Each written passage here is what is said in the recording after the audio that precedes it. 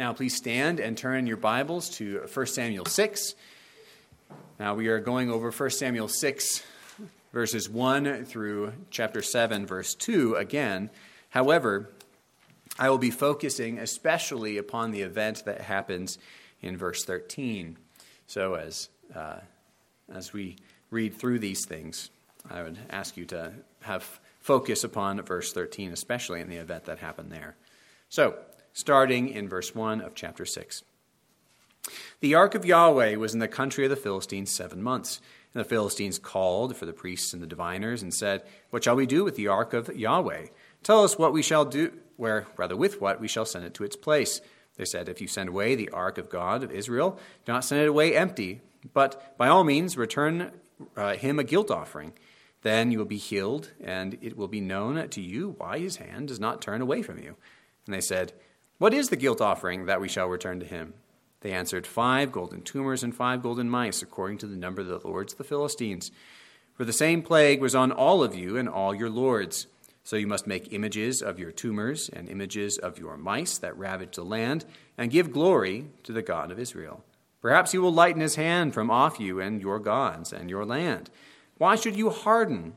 Why should you kavod your hearts, as the Egyptians and Pharaoh hardened their hearts, after he had dealt severely with them? Did they not send the people away, and they departed? Now then, take and prepare a new cart and 2 milk cows on which there has never come a yoke, and yoke the cows to the cart. But take their calves away from them. And take the ark of Yahweh and place it on the cart, and put in a box at its side the figures of gold, which you are returning to him as a guilt offering.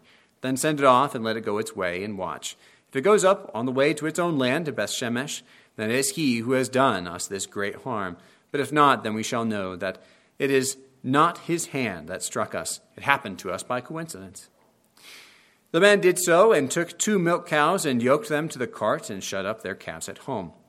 And they put the ark of Yahweh on the cart, and the box with the golden mice and the images of their tumors, and the cows went straight in the direction of Bethshemesh along one highway, lowing as they went. They turned neither to the right nor to the left, and the lords of the Philistines went after them as far as the border of Bethshemesh.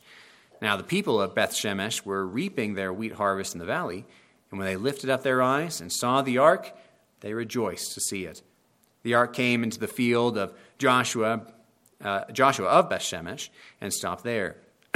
A great stone was there, and they split up the wood of the cart and offered the cows as a burnt offering to Yahweh. And the Levites took down the ark of Yahweh and the box that was beside it, in which were the golden figures, and set them upon the great stone. And the men of Bethshemesh offered burnt offerings and sacrifices on that day to Yahweh.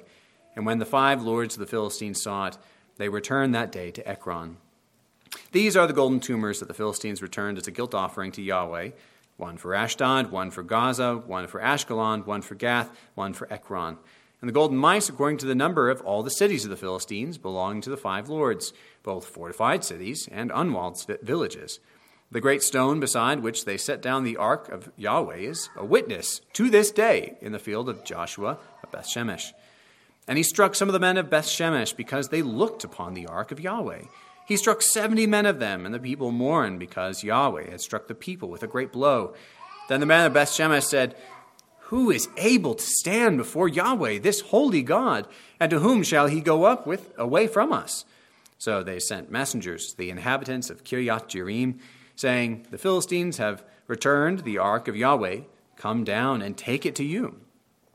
And the men of Kiriath Jearim came and took up the ark of Yahweh and brought it to the house of Abinadab on the hill. And they consecrated his son Eleazar to have charge of the ark of Yahweh. From the day that the ark was lodged at Kiriath Jearim, a long time passed, some 20 years, and all the house of Israel lamented after Yahweh. The grass withers and the flower falls, but the word of the Lord remains forever. You may be seated.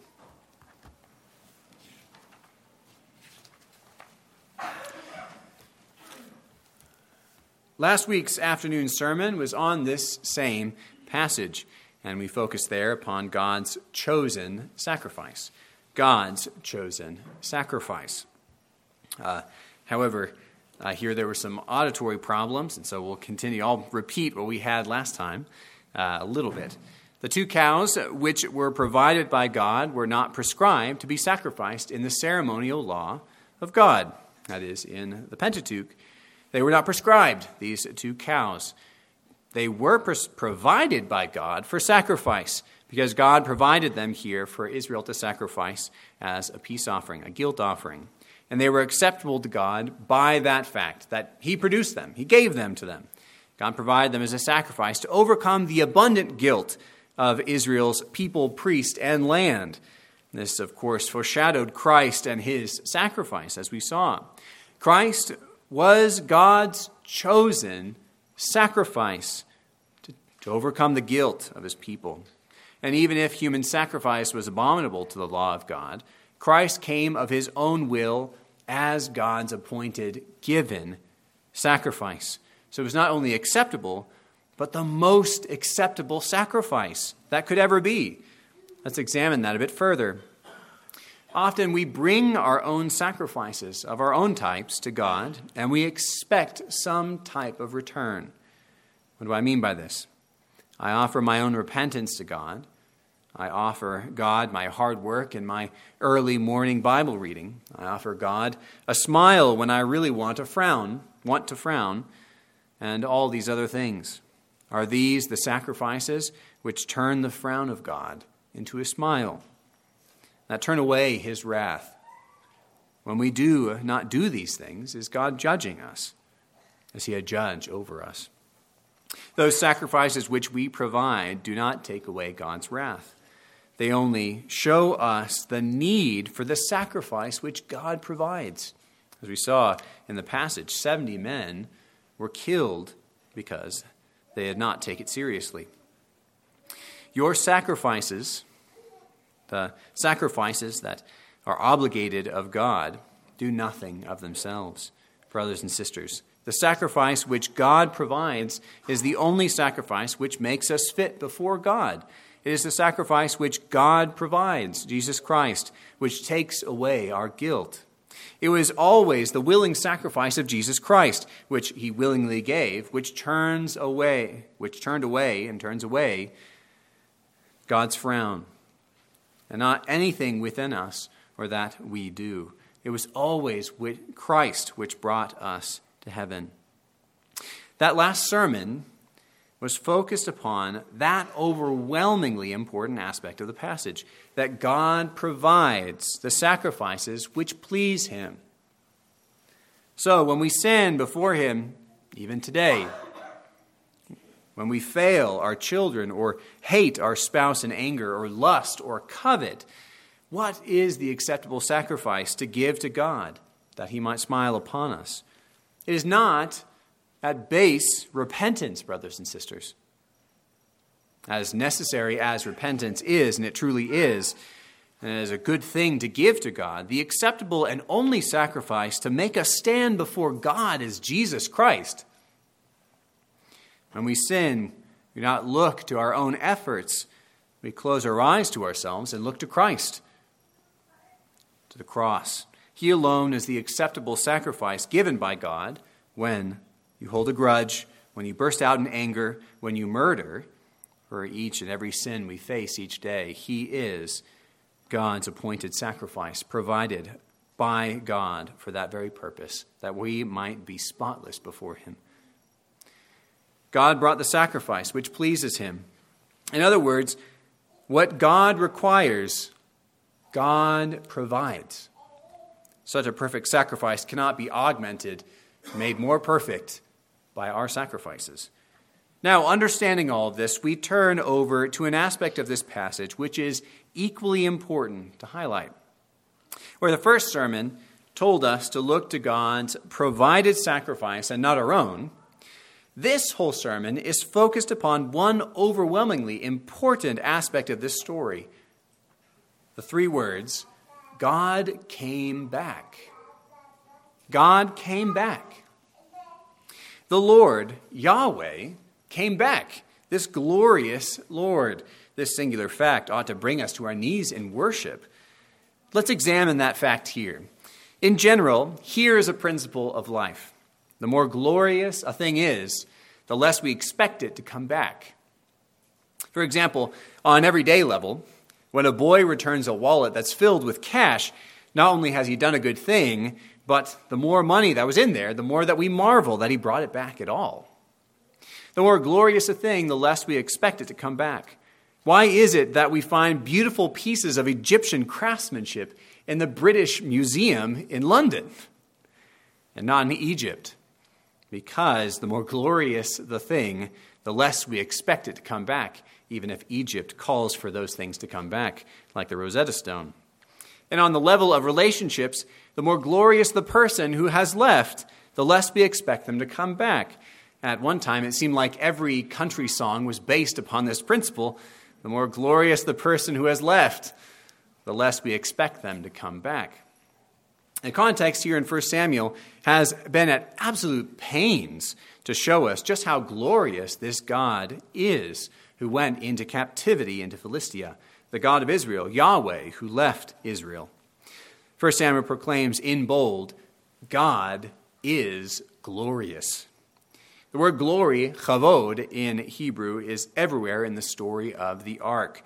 Let me explain quickly what chavod, translated glory, means.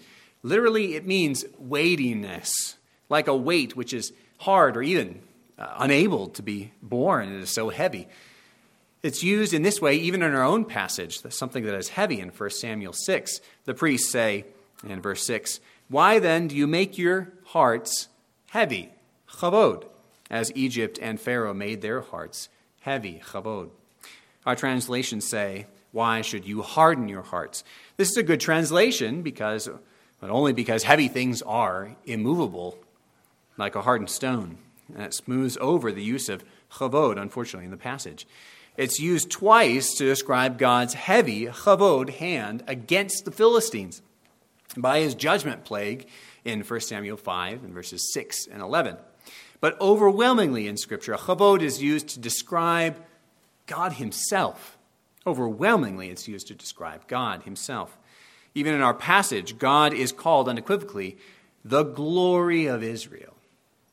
This is 1 Samuel 6:5 by the Philistines, as he was described once before by an Israelite in 1 Samuel 4:21, the glory of Israel. And so preoccupied was she, this Israelite, with the glory of Israel, she calls her child Ichavod, Ichabod, that is, where's the glory? God is glorious. He is weighty, and this is what this ark story is telling us, if it's telling us anything. That is to say, he is overwhelming. His fame is great and broad. It is deep and it is wide. To be glorious is the opposite of to be trifling. A hiker can ignore a pebble on the road. It is a trifle. But a hiker cannot ignore the mountain in front of him. He must either pass by it or be broken by it. Very well. This is what it means, chavod, to be glorious. We know that the more glorious a thing is, the less we expect it to come back. And now the fact remains, God, the glorious God, the one to whom glory is only truly applied, came back. The all-glorious, overwhelming, glorious God, whose glory is so all-surpassing that none can even look upon him and live, this glorious God returned to sinful Israel. Why? Why?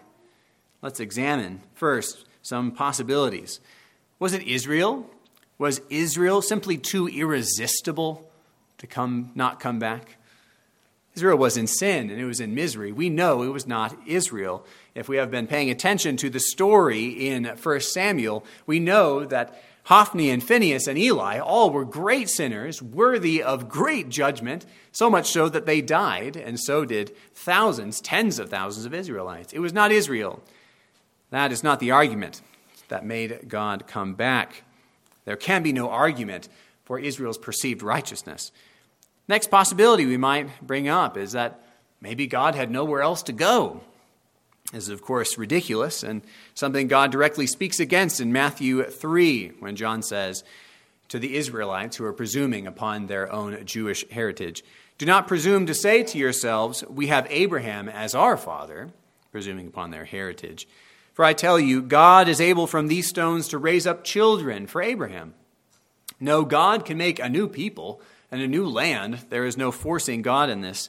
If he so desires, he could do whatever he wants and not come back to Israel. He's not obliged to come back. The next possibility is that God loves Israel through the covenant work of Jesus Christ. Simply, God loves Israel. This is the only possible reason in this text. Israel has nothing to give. God is not obliged to come back to Israel because of Israel. It is simply because God loves Israel that he came back. Why does he love Israel? We must consider this in our own lives. If we belong to God, even if we have done horrible things in the face of God, if we are a repentant people, if we are God's people, then so great is his love that he will not leave us nor forsake us, but work repentance in our hearts before we even ask. So much is his love. And we will enjoy communion with him again, just as we see here. Even if there is only one true sheep of God existing in Israel, in the world, God through Christ would never forsake them. Such is his love for his elect. What I'm saying is this, that as Scripture says in 1 John 4:10, this is love, not that we loved God, but that God loved us and sent his Son as an atoning sacrifice for our sins. And this is exactly what we see in our passage. Israel didn't seek God in Philistia. Israel was never said to repent, although they may have. It's possible, but that is not at all what's being pointed to in our passage. Israel did nothing. They had no rescue attempt for the ark. They never did anything. They had been focused on Philistia for a very good long time. They did nothing to bring back the ark of God. Israel had no merit. On the contrary, it had every demerit to its name. Israel had trifled with the glorious, weighty God, just like you and I do, and every person has done. Israel had shown no love of God, and they had shown no hatred of sin. In fact, quite the opposite. They had only ever shown love of self and love of their own power and their own choices. God may separate himself for a time, seemingly from his people, or it may even seem like a physical separation, like here in 1 Samuel 4-7, but his elect can never be outside of his love. God may leave us for a time to our sin to show us how loving he is, but he always returns to his elect. Nothing in all creation will separate us from the love of God. It is appropriate to read the rest of Romans 8 here. Who shall bring any charge against God's elect? It is God who justifies. Who is to condemn? Christ Jesus is the one who died. More than that, who was raised, who is at the right hand of God, who indeed is interceding for us. Who shall separate us from the love of Christ? Shall tribulation or distress or persecution or famine or nakedness or danger or sword? As it is written, for your sake we are being killed all the day long. We are regarded as sheep to be slaughtered. No, in all these things we are more than conquerors through him who loved us. For I'm sure that neither death nor life, nor angels nor rulers, nor things present nor things to come, nor powers, nor height nor depth, nor anything else in all creation will be able to separate us from the love of God in Christ Jesus our Lord. Look at the lengths, even in our own passage, God went in order to come back to Israel. Philistia did not want the ark to come back to Israel at all. They had pressed the ark into a position where it was either chance or it was God. And there were many obstacles that they placed in front of it. How many obstacles he left over in order to return to his beloved bride is quite astounding. He did this for his bride. And let us use that as a comforting truth for us. The glorious God came back to a sinful Israel, just as the glorious God came to all of us before we repented. God comes to change his people. Here in Israel, we see that they are not completely changed. 70 of them die because they didn't do what is right. They became over-curious and over-familiar and trifled with God, just as he ought not to be. Again, trifling is the opposite of glory. And yet he comes first. He does not wait for Israel to repent in order to come back and change their heart that they might repent. This ought to be encouraging to us, brothers and sisters. He loved his people to change them. He did not deal with them according to their iniquities, but according to the righteousness of Christ, God's acceptable sacrifice. Sinful yet repentant brother, your salvation is not based upon your continued repentance. If you sin today, and we did not have the blood of Christ, then it would be enough for God to abandon us. He cannot love anything sinful. Why did he love Israel? And why does he love us? Because he loves Christ. We are sons in the Son, and he returns because the love he has for his Son is the love he has for us. He sees us through Christ. God came back. God comes back to his children. He works within them even before they work in themselves. And Israel was apparently ready to receive him in 1 Samuel 6 and 7.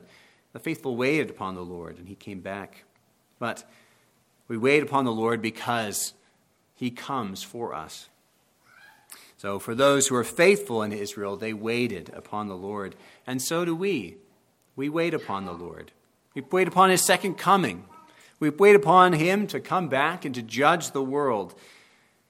And he's not brought because of our righteousness.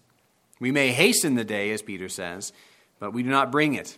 Christ comes back, and he waits that all of his children, all of his sheep might come in. Why does he come back? Again, I ask you, is it because of our repentance, because of our good works, because we have created a kingdom on-ramp that we might go soon, rather soon sometime? I hope not. This is not the case in Scripture. I hope I don't lead you astray with these things. But does he come because we have changed the government to make it more like the law of God? No, the situation in Israel doesn't determine, and the situation on the earth doesn't determine when God will come back. God comes back when he desires. And he comes back, and he will not be slow. And when he comes back, it will be glorious, brothers and sisters. We ought not trifle with this holy God. He ought to be glorious in our minds. But let us also remember that when he comes back, when he works within us, it is not because we are repentant, at least at the very bottom. It's because he loves us. He changed us that we might repent. Now, I must say as we end, I'm not denying secondary causes here. That is, your work matters. He changes our hearts that we might repent. Again, repentance is important. That is God's work within us. But that is the point. Repentance is important, but it's God's work within us. God came back that he might work repentance in us and work repentance in Israel. God is the one who is doing these works. And yes, we must do them, as we'll see in the rest of 1 Samuel. He's creating a kingdom that does repent. So let us be a repentant people, but do not depend upon your repentance, but upon the actions of God. For God came back, and Christ is coming back, that we might be with him forever in Christ's righteousness, and we might rejoice with him in his work forevermore. Let us go to him in prayer. Lord, we thank you that not because of us you came back, but because of Christ, because of your own glory, Lord, because of your love. We thank you. We are not worthy of this grace. We are not worthy of this honor, Lord, as Israel was not worthy of you coming back to them, sinful as they were, and having done nothing. Lord, we thank you that you have done this in all of those who are your people. Lord, we pray that you might work in more people. You might work in the people in Amarillo. Lord, that you might change their hearts as they are rebels who hate you and have run away from you. Lord, as we are all rebels and hate you and have run away from you, we depend upon the work that you do within us. Use us, we pray, Lord, your repentant people, changed as we are, to bring about this great work of God. Lord, we pray that you would use us as secondary causes, that the world might see your glory. Lord, that as you come back, as you work in the hearts of people, that we might glorify you, that we might be used as instruments in your hands. Lord, we thank you for the work that you did in Israel. That is, you came back. We pray, Lord, that you would work in the hearts of the people that we know, that the people who have fallen, it seems, away before us, our sons and our daughters, our sisters and brothers, even our parents, Lord, we pray that you would work in them, that you would do this, Lord, if it is your will. As you came to save Israel according to your promise, you have promised to save many. We pray, Lord, that you would come back and save these. Lord, we pray all these things knowing that you are merciful and gracious. So we pray them in faith, knowing that you do what is right. We pray we would never trifle with you as your people and glorify you as we ought. We ask all this, O Lord, in the name of your Son, Jesus Christ. Amen.